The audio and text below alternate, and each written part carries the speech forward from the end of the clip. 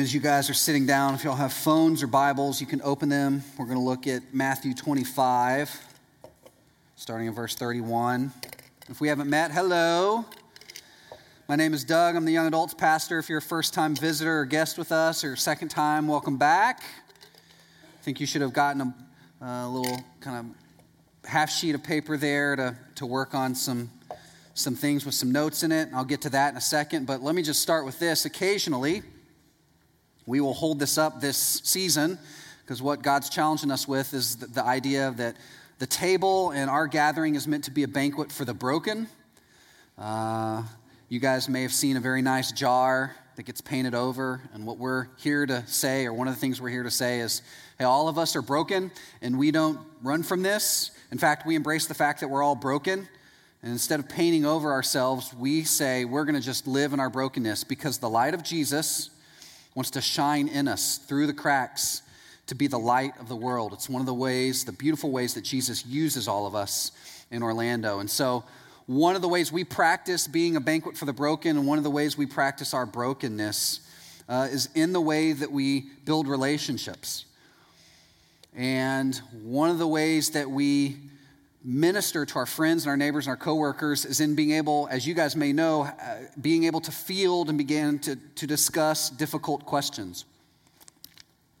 I don't know if you've ever been in one of these situations where you meet in a coffee shop. Maybe you're the Christian that somebody knows. Maybe you've had the pleasure of that opportunity where your neighbor, your friend, someone at the gym, whatever, is like, hey, you're a Christian. Can I ask you a few questions? It's always a dicey situation, right? Because you just know they're going to start with a really hard topic. They're going to be like, talk to me about politics. You're like, oh no, right? So you sit down and they ask you hard questions, and sometimes you're just like, oh, that's a great question. 1 second. Hey Siri, what is the meaning of life? Right? Cool, just one second. I need to go to the restroom, and then you come in, and there you go, right? But hard questions come up in our relationships because we're people who proclaim to have the truth because Jesus is the truth. And so in this series we've been in over the last 4 weeks, we've been dealing with the big 4 hard questions, the questions we build our worldviews around. And if you've been with us or if you haven't, you can check out the podcast. But the questions have gone in this order. Number 1, who am I? Or really, what am I? What am I made of? And the answer that the Bible gives us is that we are human beings, not human doings. We are beings made in the image of God, and as such, God has given us inherent value and worth. Meaning, if you're here today and you have 2 eyeballs in your body, God has given you inherent value. You don't have to work for it. You don't have to earn it. You don't have to get a job and prove it. When God looks at you at the end of the day, he is entirely pleased because he sees himself in you. We are human beings, not human doings. And our doing flows from the fact that we have our being and who God is. Question number 2, where did I come from? The question of origin. And the answer the Bible gives us, especially in Genesis, is we are creatures made by God who is our creator. And therefore, we as creatures turn to our creator and say, how should we live in this world you've created? We get all our directives from him. That was week 2. Last week, we looked at what is the meaning of life. And the answer we came to from Jesus and from others in the New Testament is that meaning is found as we learn to love God and love others. And really, loving others is summarized neatly in this idea of ministry. Really, meaning in life is found as we learn to do ministry, whether that's professional ministry or whether that's bivocational or whether it's just you're going to learn to integrate ministry into your life and you're going to be the most overqualified Sunday school teacher and life group leader that's ever existed, right? However you learn to do ministry, you learn to lay down your life for one another. That is the best, highest form of love. It's the thing that God has designed us for. It's the purpose for which we were created, to be ministers of the gospel of Jesus Christ. Well, in light of all of that, we now come to the final question, and it's the question that many of us have thought about at some point, and it's the question of death. What happens to me after I die? Does anything happen to me after I die? And I recognize this is a rather weighty topic. And so I just want to try to speak to that right up front by just talking about my own experience with this topic. I remember the first time I started thinking about death. I was in 6th grade, and on the first day of 6th grade, my cousins and my aunt, who I was very close to, my cousins were probably my best friends in all the world, they were killed in a terrible car crash. And this is first grade. First day of 6th grade, I come home, I hear about this, And it's one of the few times in my life I've ever heard my dad cry. And I remember where I was. We were in a rent house at the time, and I was in this bedroom, this little kind of bedroom situation, and I just remember my dad crying. And then it was about 30 minutes before my parents walked in to deliver the news to me, and I just remember being stunned because it was the first time I'd had to really wrestle with the idea of death. It's the first time I ever saw someone that I knew and loved who passed away. And I remember becoming terrified of death from that moment forward. And if I can be really honest with you today, I still am pretty terrified of death, to the extent that about once every 6 months, I have a death panic attack in the middle of the night. You guys ever had one of those? It's the one where you're sleeping and you just shoot up and you go, oh, like this in the middle of the night. Just spoiler alert, when you get married and you have a death panic attack, especially if you're a husband, there's a whole protector thing that kicks in. Because I remember I did this about 2 months ago. I woke up and I'm like, oh my gosh, I'm going to die. And my wife woke up and she was like, what's going on? And I was like, I was like, sorry, I was just coughing. Coughing, I didn't mean coughing. I wasn't thinking about death. I was coughing. Oh boy, we're good, Natalie. Just go back to sleep. And she's like, okay, that was really weird. And I was like, yeah. But I'm telling you guys, when I think about death and I really think about it, it freaks me out. And so there's a sense in which I want to avoid thinking about the topic. I don't want to ever consider it. I want to see if I can distract myself from it. That's partially why when I consume media, when I turn on Netflix, I never want to watch shows that are too serious. Like some people are like, hey dude, have you ever watched Breaking Bad? I'm like, no, that's too intense. I don't do death and violence. I just, no. It's like Parks and Rec all the time in my house, right? Parks and Rec, The West Wing, and I'm good, right? And that's pretty much what I do. And partially it's because I am so cripplingly afraid of death. Now, I'm not afraid of dying, and I'm not afraid of the afterlife. But there's that hole in between where I'm like, I don't know what that experience is like, and there's no way you can get prepared for that. And so that's just kind of freaking me out here. And I don't know, maybe that's you today. You know, when we hear these reports that come from climatologists about the way the world's going to change, and I don't know if they're right or wrong, but I'm just telling you, when I hear in 2030 we're going to reach this tipping point and da-da-da-da, and the average temperature, and I start freaking out a little bit here. And maybe you do too. Or maybe you have a friend who gets cancer and you start freaking out a little bit. I remember at one point I started getting this weird pain in my side, and I got on WebMD, which is like the worst thing you can do. You guys know what I'm talking about? And I was like, oh no, this is a terminal disease. Like, I just know it. And I start typing in my symptoms and like pain inside, and it's like, do you have blonde hair? I was like, yes, I do. Whoa, this is crazy. Like, do you have blue eyes? Yes. I was like, oh, yeah. You probably have the bubonic plague and you're going to die. And I was like, oh, right. WebMD never takes you to like, you're fine, just walk it off. WebMD is always the worst case scenario. But anytime that happens, I start thinking about death and it freaks me out. And I want to say all that and just confess before you with a little bit of levity that I actually really struggle with this idea. And my suspicion is that most of us probably do too.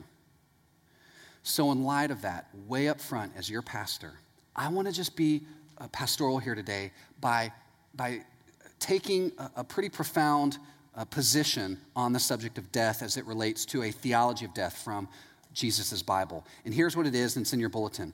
It's this: it is important for Christians to meditate on death.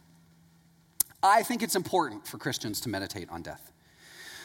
Augustine, Francis of Assisi, other great Catholic teachers regularly thought about death and meditated upon their own death. And they did this for a number of important reasons, and I'll just list 3 or 4 of them. The first one's not in your bulletin, but it may be on the screen or it may not be on the screen. But number one, just keep in mind, death is universal. It's in a sense undefeated. Everyone dies. Everyone experiences death. And so why would we never think about something that is so universal to everybody? And this is number one. That's actually a 0. Number 1, that's what's on your screen, is death is a key biblical concept. You look in the Bible talks about death all the time. And so having a clear referent of what death means theologically and significantly is key. Number 2, death plays a significant role in our worship, corporately and individually. At Easter, we celebrate the death, burial, and resurrection of Jesus, which at the resurrection, Jesus not only put a death to sin, he put death to death itself. And so if we don't understand death, and if we don't talk about death, and we don't consider the significance of death, it limits us from the expression of our worship and bringing glory to who God is. It plays a crucial role in our worship. But finally, death helps us to center back on our priorities in life. Have you ever noticed someone, maybe you have a friend or relative who had a near-death experience? We had a pastor recently, our legacy adult pastor, Chris Whaley. He was driving on the turnpike and his car caught on fire.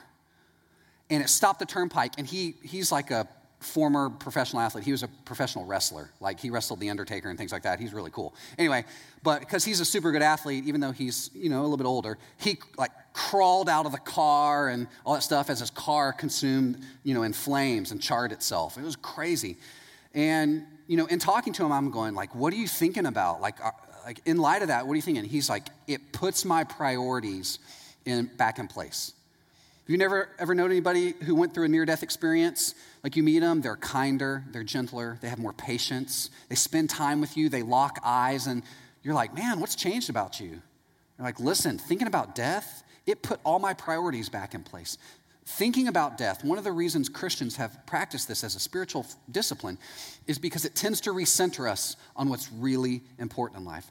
I'm no longer thinking about that Netflix show I've got to binge later. Right? I'm no longer frustrated that, I sent way too many text messages last month, right? I understand what my priorities need to be.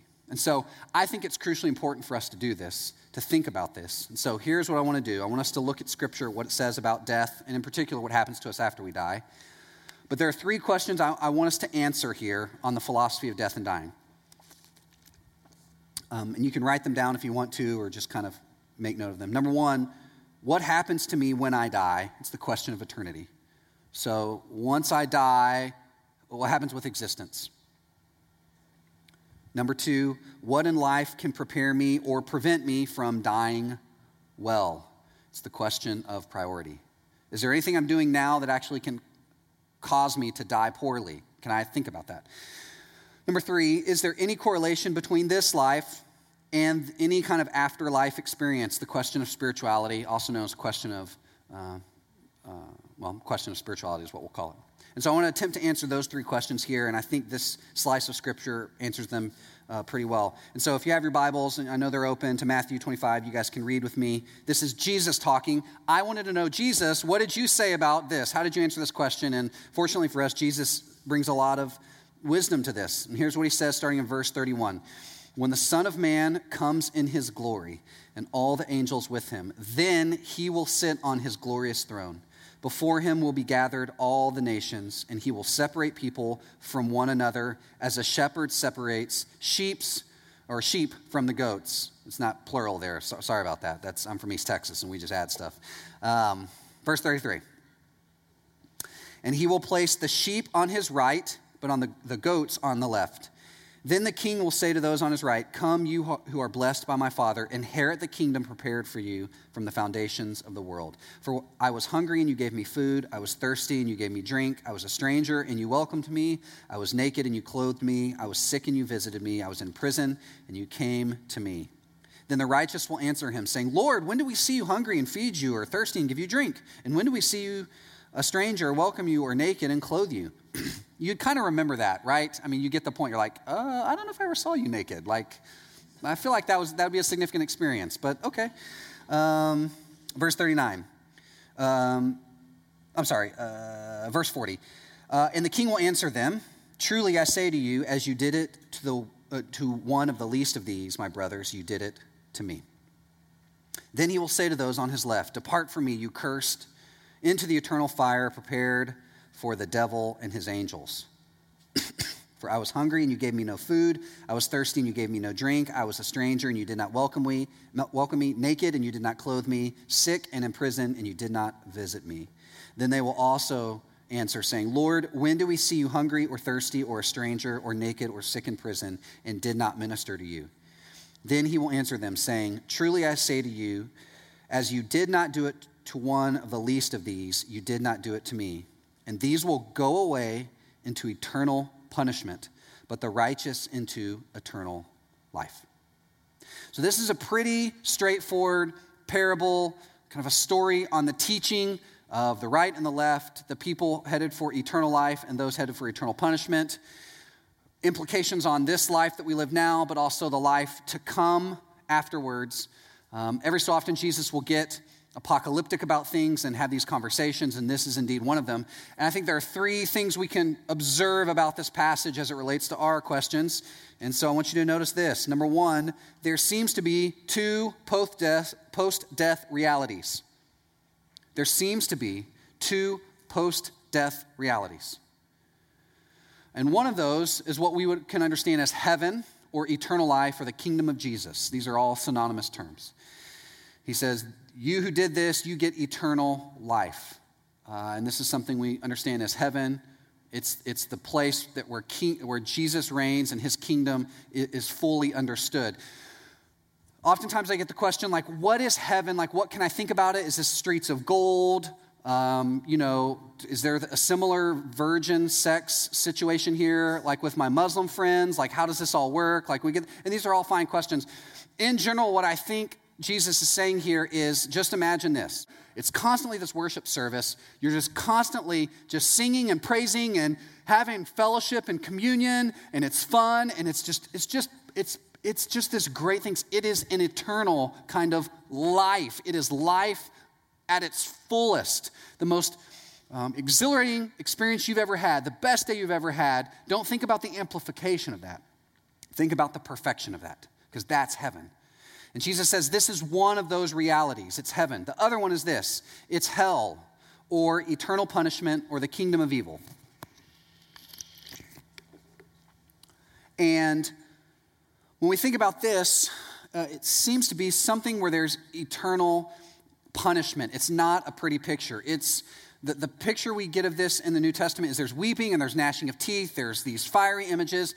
And if you remember, there's three categories of being. There's God being, there's angelic being, and then there's human being. Well, it seems that what happens as God wraps up all of this created time is that he's going to take the bad angelic beings, Satan and his demons, and he's going to toss them into hell. And then there seems to be an opportunity for all of these human beings to make their way into hell, and there it's going to be a kingdom of evil. Now, if you aren't up on your Platonic philosophy, evil is really the absence of something. It's non-substance. It's non-value. It's non-existence. It doesn't exist. And what you can think of is it's like darkness. Darkness is the absence of light. And so very likely hell is a very dark place because there's no light there, or at least light doesn't go there. Or you can think about it like this. You guys ever been to a state fair before, like a fair carnival situation, and you get cotton candy? You guys know what cotton candy is? Do we still eat cotton candy? Is that allowed? I don't know what millennials eat, right? But you get the cotton candy or maybe the funnel cake. Are we a little closer with funnel cake? You guys get this? Okay, these are empty calories. You get what I'm going with this? Like, if you have an option and it's like Skittles or steak, right? One of these is like really good calories and one of these is empty calories. And basically what Jesus is saying is this eternal life where people are going called hell, this is empty calories. You eat, and you're never satisfied. It never satisfies you because it's emptiness. It's the absence of substance. And there are these two realities.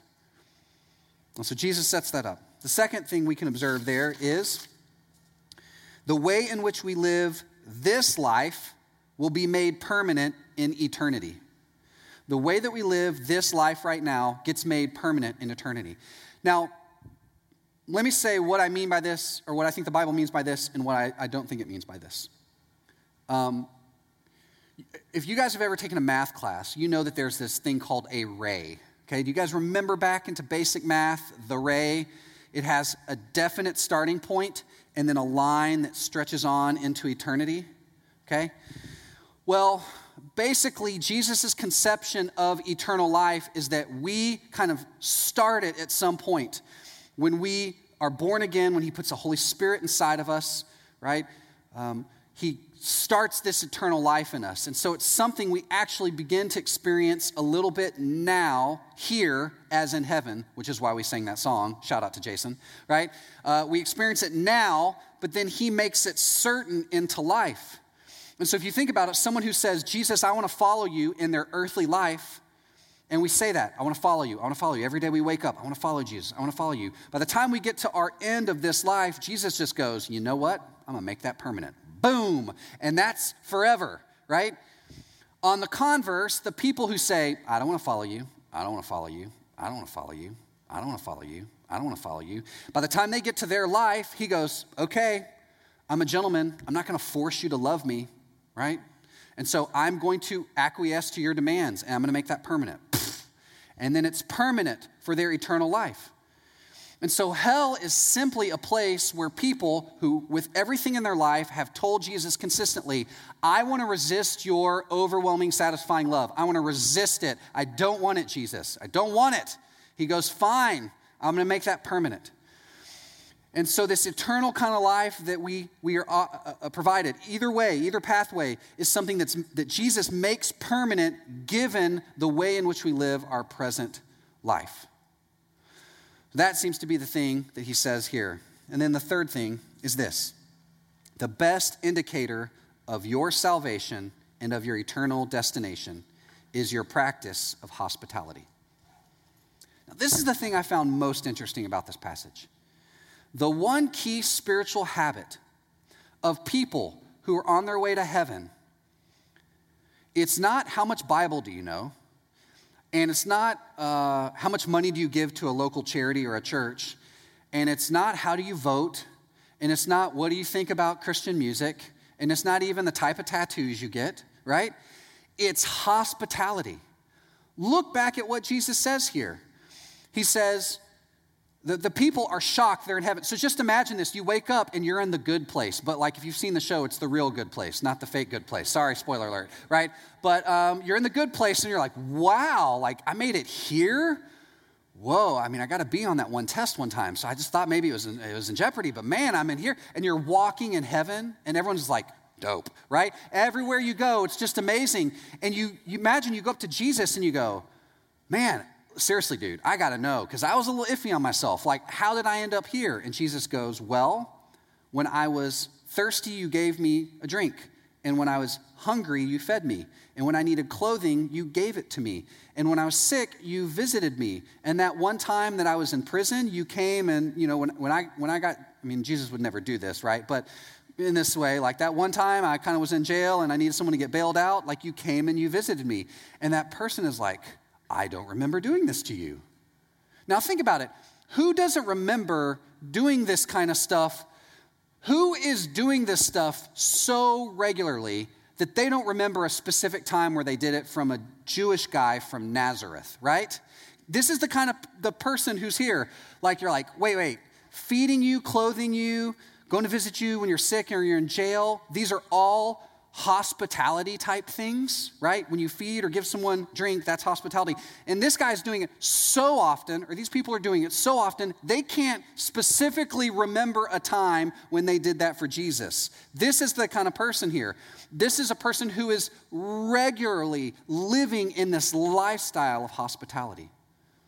And Jesus is saying, this is the very demonstration of the gospel that in many respects confirms whether you're truly saved, and it's the thing that predicates your being in heaven, that you practice hospitality. Alec put it this way earlier, and I thought it was really great. The difference between heaven and hell is hospitality. The difference between heaven and hell is hospitality. Because on the other side, you have all these people who die, and they look around, they're like, it's dark here. Uh-oh. Like, it's that like 5 seconds after you open your eyes, there's no light, and there's like a little fire over there, but it's somehow burning darkly, and you're like, oh, this isn't good, right? It's just, you're not in a good situation here. Oh, Carmina Burana, the like, Latin mass song is playing, and you're like, this isn't good. You're like, uh-oh, right? It's like constantly Halloween Horror Nights at Universal everywhere, and like, I don't know, and a demon walks up to you, and you're like, bro. Like you look at people and they're like, terrible, right? It's just a bad day because everyone knows. And you're like, bro, how did I get here? And it's like, you didn't practice hospitality. Like you didn't practice hospitality with Jesus. And they're like, I didn't practice hospitality with regularity. So that makes sense, right? I mean, I have no excuse. This is the issue here. And I find this to be such an interesting concept when you think about it. What is it about hospitality that seems to indicate that we are truly believers? And what is it about hospitality that somehow has connection to our eternal life?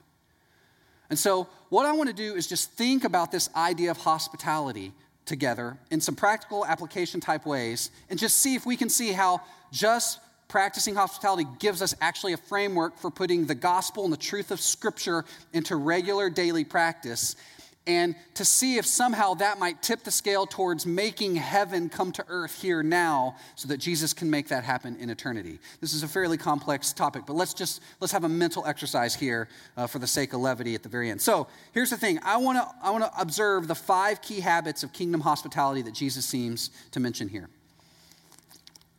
And if the difference between heaven and hell is hospitality, well, man, what do I need to do today to think about practicing? Because, again, let me say this up front. I'm not saying if you do these things, you're going to go to heaven because you did these things and achieved something. Remember, we don't work towards the cross.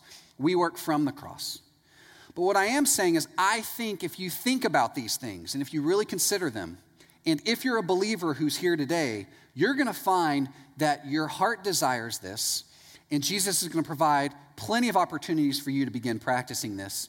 And my suspicion is you're already doing some or most of these things already, okay? So let's just look at these 5 key habits. Number 1, you buy somebody a drink. You buy somebody a drink.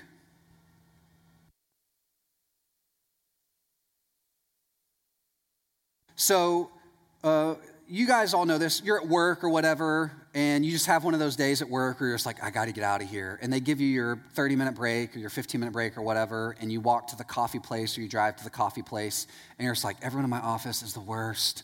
Oh. And you go in, and you get you order your coffee, and you come back, and you sit down, and you drink it, and you're like, I'm glad I have this coffee. That's made my day, right? And some days, we just have days where we need to go be by ourselves and do this, but here's what I think maybe Jesus might want to encourage us with. Hey, as I'm going to get this drink, is there anybody else I can think of in my world who I might need to get a drink for?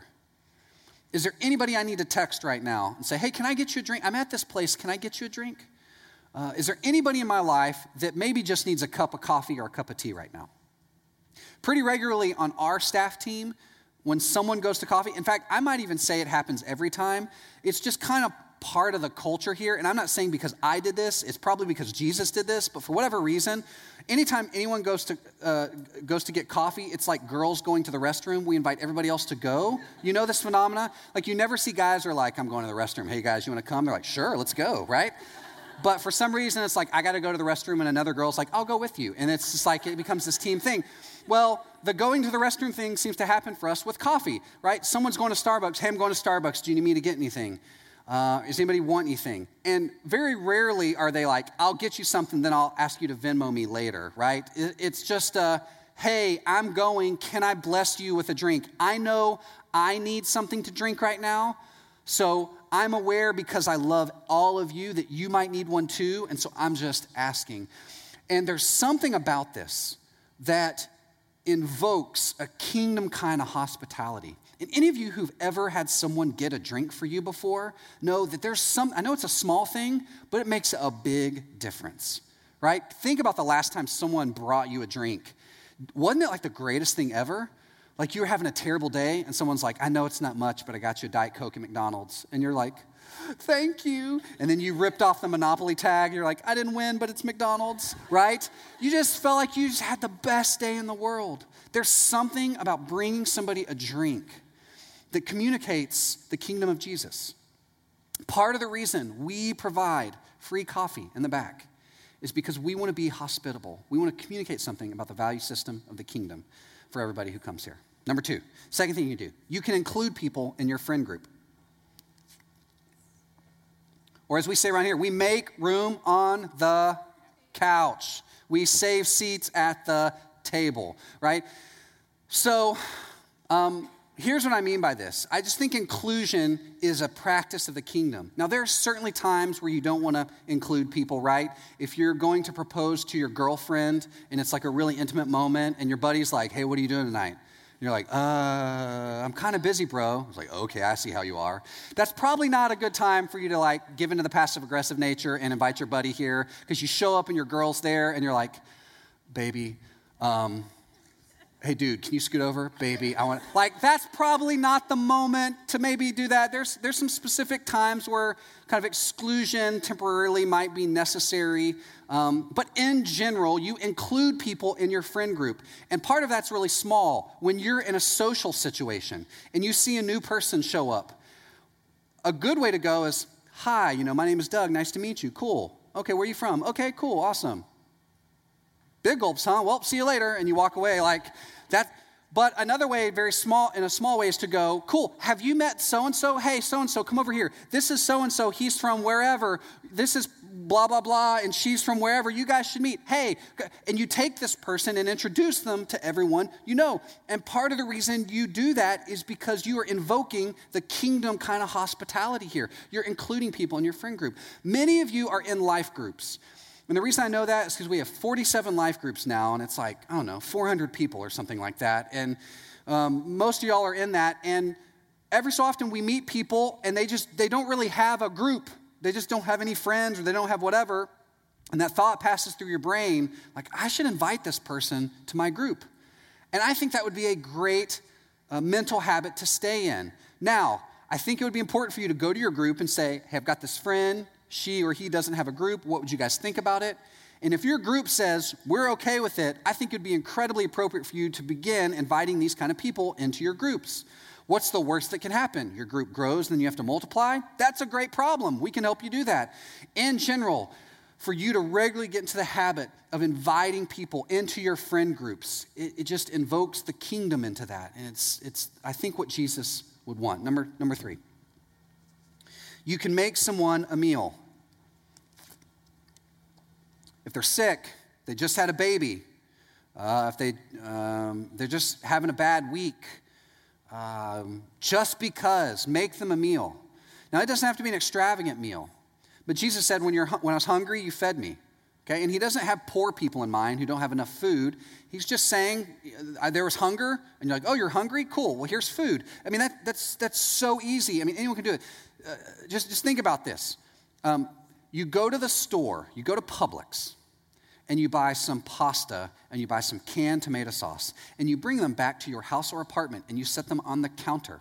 And then you literally turn on a water spigot. You didn't make water come through that. Jesus did. I mean, this is really amazing, okay? You pull out a pot, and you go, 1, 2, 3, 4, 5, 6, 7, 8. That's enough. Okay, and you turn it off, and you set it down, and you turn it on to high, and then you wait, and then it starts boiling, and you open the package, and you go, and you drop in, and then you go, hey, Siri, set a timer for 10 minutes. Setting the timer. And then you take the can of tomato sauce, and you open it, and you get another little thingy out there, and you pour it in, and you go, and you literally look on your phone for 10 minutes, Instagram, just whatever. Oh, girl, I can't believe you're wearing that and posting that picture, right? For 10 minutes, and then your timer's done. Siri, we got to stop this, seriously. Okay, thank you. Right, your timer's done, and then you take it, and you strain it, and you put it into a little to-go container, or you just take it as it is, and you go to someone's house, and you go, hey, spaghetti, pss, pss, right? Anyone can do this. I mean, what does it cost you? $10 maybe? Right? We spend that at Chipotle 3 times a day, 4 if we're being honest, right? So just take one of your meals, go buy some spaghetti, go to someone's house, knock on the door. Hey, I heard you're having a bad day. You probably don't feel like eating. I made you this spaghetti. Do you remember the last time someone brought you food that they made? Do you remember how you felt? It's amazing, isn't it? It's like Christmas. Someone's like, hey, I just made these blueberry muffins, thought you might want one. Who's going to be like, no, I don't want a blueberry muffin, I'm on Whole30. Nobody. You're going to be like, yes, I want a blueberry muffin. And there's something about doing that it just brings the kingdom of God into that relationship. So you make somebody a meal. Number 4, you give away some unused clothing. Now, I'm not saying like your rattiest, nastiest stuff, although I'm aware that many of you wear jeans that look very ratty and nasty, and so maybe that's just the thing. But I'm just saying, all of us have unused clothing. And we have friends who maybe need clothing. And I see this with girls all the time. They'll have these like clothing parties where like, let's get all of our old clothing and we'll put it in this one person's apartment and we'll all go in and like create a thrift shop moment. Like we literally put on Macklemore just on repeat and we go around and we thrift shop the whole time. What, right? And we get our clothing and we swap. Do you remember the last time someone was like, oh, I have this shirt, it would be perfect for you. And they gave it to you and you're like, you're absolutely right, that would be perfect for me. And you just feel so good. It's like Christmas all over. It's better than Amazon, right? Now, guys may not get this because I don't know if guys do this. Here's what guys do. See, girls are open about the way they exchange clothing. Like they're like, oh, girl, I have this top that would go really well. Oh, really? Okay, cool, awesome. Yeah, it's purple, I think goes with your, oh, awesome, cool. You bring up, oh, that's amazing, oh, that's great, whatever. And then you take pictures and then you Instagram the next time you're out and you say, oh, that's really great, right? And there's this whole communication thing that happens around that. Here's what guys do. Guys are sitting there playing video games and they see the hoodie you're wearing and they're like, when he goes to the bathroom, I'm gonna steal that, right? And he gets up and goes, spandu, right? And you put it in your backpack and you leave. Dude's never seen the hoodie before, like again, right? It's gone. And like you wear it out everywhere, you never Instagram about it. Because if he finds out, he's gonna beat you up, right? This is how guys do things. So guys, I'm not saying you should have one of those conversations where you're like, oh, hey dude, man, that jersey looks dope. Can I wear it? Like, oh yeah, cool, let me just give you the shirt off my back. Although Jesus did say that. So I'm just saying, when you see somebody who maybe has need or who maybe, I don't know, for whatever reason would benefit from some clothing that's yours, that's unused or unappreciated, and you have an opportunity to give that away, that's great. It also does something else. Not only does it bring the kingdom of God to that relationship, but also communicates something to somebody, which is this. I love you more than I love these clothes. I remember I was working at this camp when I was younger. And there's this guy I worked with. He was super cool. He was the drummer in the worship band. And he wore this one brown shirt all the time, collared shirt. And I remember the first time he wore it, I was like, man, that is a sick shirt. He's like, oh, you like it? I was like, yeah, dude, that's awesome. Anyway, we just bonded over our camp experience. We worked together for a couple months. It was really awesome. And the very last day of camp, he came up to me, he's like, I have a present for you. And I was like, what is it? And he gave me the shirt. Now, he'd washed it, so just be cool. But he gave it to me. I wore that shirt for like 7 years until it fell apart. And I just love that shirt, but I'll never forget what he said when he gave it to me. He gave it to me, I was like, why would you do this? And he goes, I love you more than I love this shirt. And I was like, oh my goodness. I've never felt more loved in my life than right now. And we all know that. Anytime someone gives us an article of clothing, there's something about it that just communicates, I love you and you matter to God. So we give people some unused clothing. Finally, it's this. Visit people who are sick or lonely. We visit people who are sick or lonely. The worst thing in the world is to be sick and to tell somebody you're sick and no one comes by. It's like you just have disappeared off the planet. And they're like, okay, well, what it communicates is I don't care about you. You got sick? Well, survival of the fittest, bro, right? It's just what it does. It communicates it to that person. And the worst is when you're sick and people just leave you alone. Now, some of us, when we're sick, we like to be left alone, but it's because we can take care of ourselves. But in general, we want someone to come along and just kind of go, I'm sorry, you're sick, what can I do? And loneliness is the same way. We got people who go through seasons of depression and, you just kind of isolate yourself and you kind of stop showing up to life group, you stop showing up to the table, you stop showing up to your regular things. And the best thing we could do is reach out on the phone. Hey, I haven't seen you in a while. Everything okay? I miss you. I haven't seen you. And if they don't respond, you text back or you call. And maybe what you do is you show up at their house if you have that kind of relationship and you knock on the door until they answer. And you're like, hey, I just wanted to see you eyeball to eyeball. Are you okay? I love you. I just want to make sure you're okay. If you've ever been in one of those moments where you've been incredibly depressed or lonely or sick, or you've just been, one thing after another has kept you away from regular fellowship, typically what's going on there is you just have this overwhelmed sense that it's never going to get better. And for someone to show up at your door and knock on it and text you and be like, hey, I missed you, I care about you, you matter to me, you matter to God, it's incredibly life-changing. And it communicates and invokes something of the kingdom of heaven and brings it on to earth. So the 5 things again: buy someone a drink, include people in your friend group, make someone a meal, give away some unused clothing, and visit people who are sick or lonely. So to review these questions, let me just review them here, and then let me tell you guys one final story.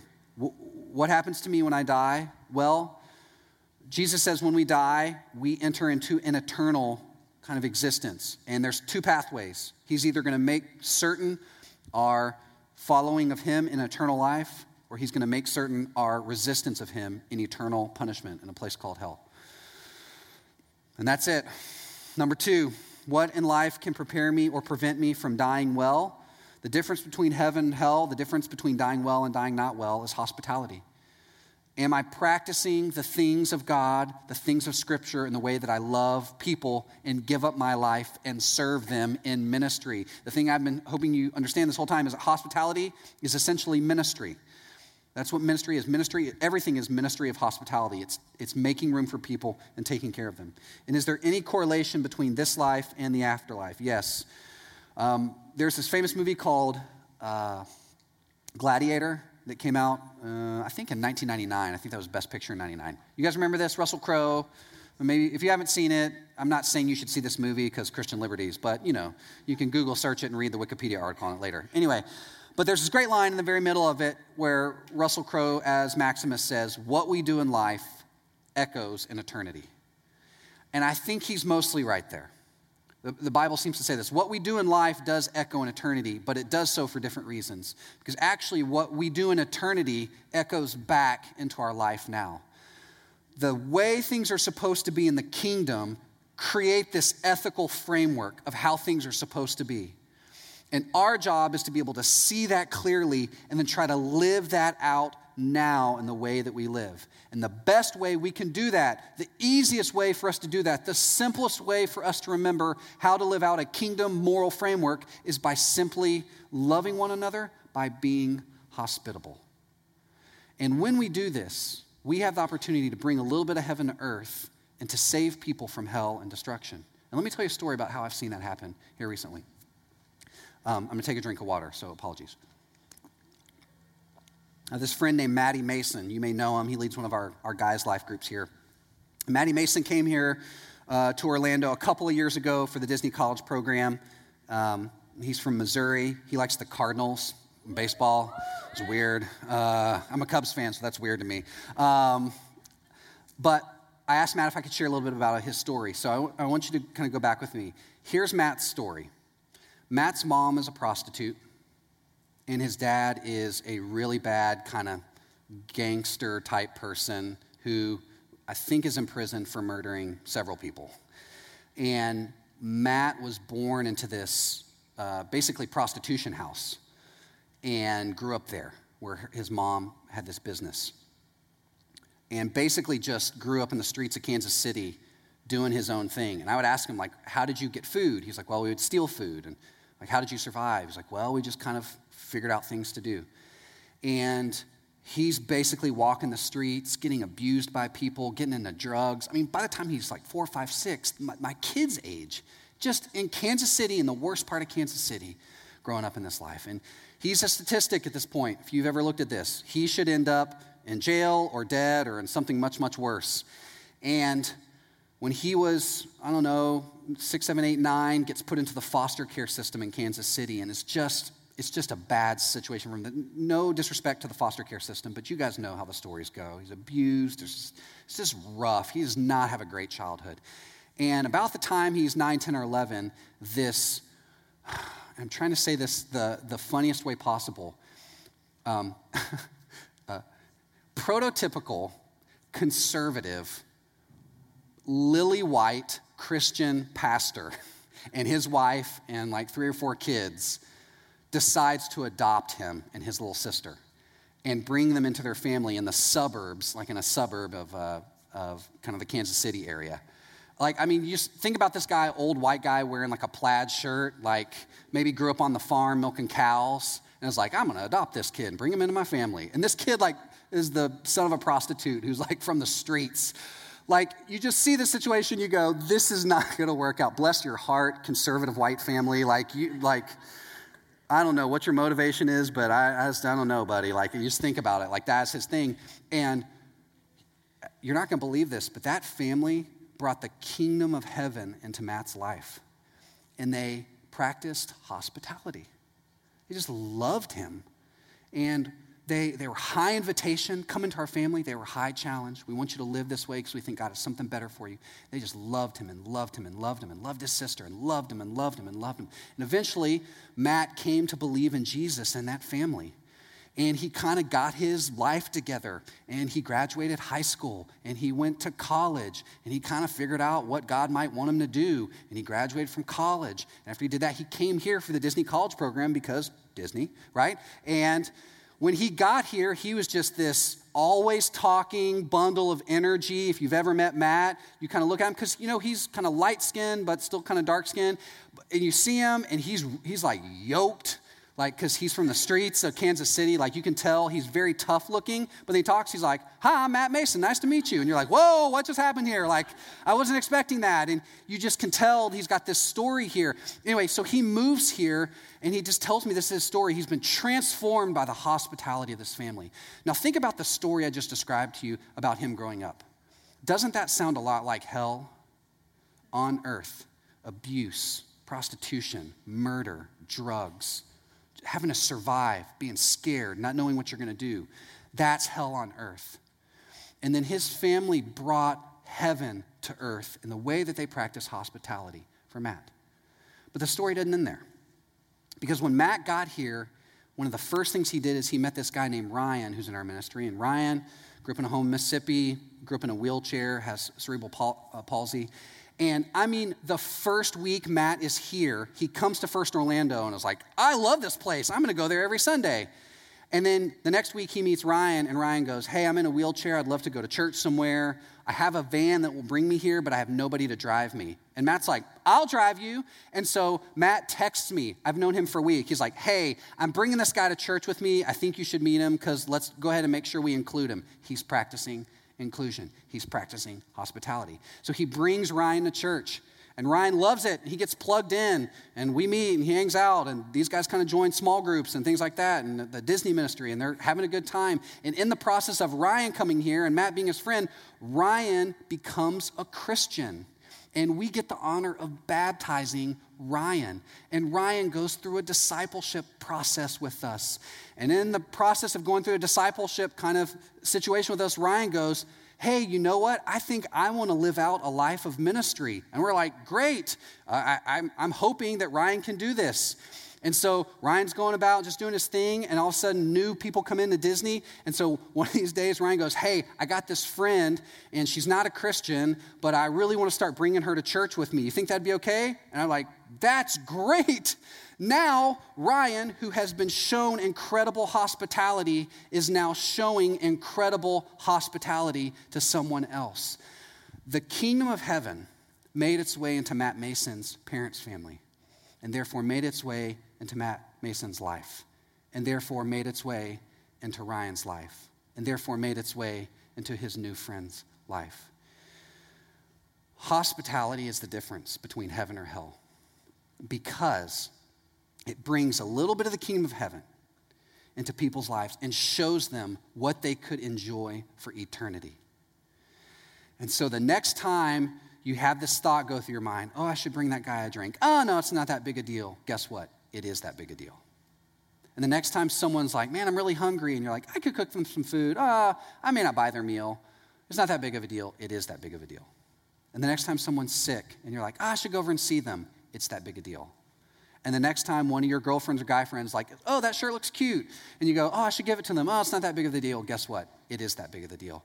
Hospitality is the difference between heaven and hell, both in this life and the life to come. And when we practice it, Jesus does incredible, creepy Jesus, magical kind of things to transform people from a life of hell to a life of heaven so they can experience heaven forever. Let me pray for us.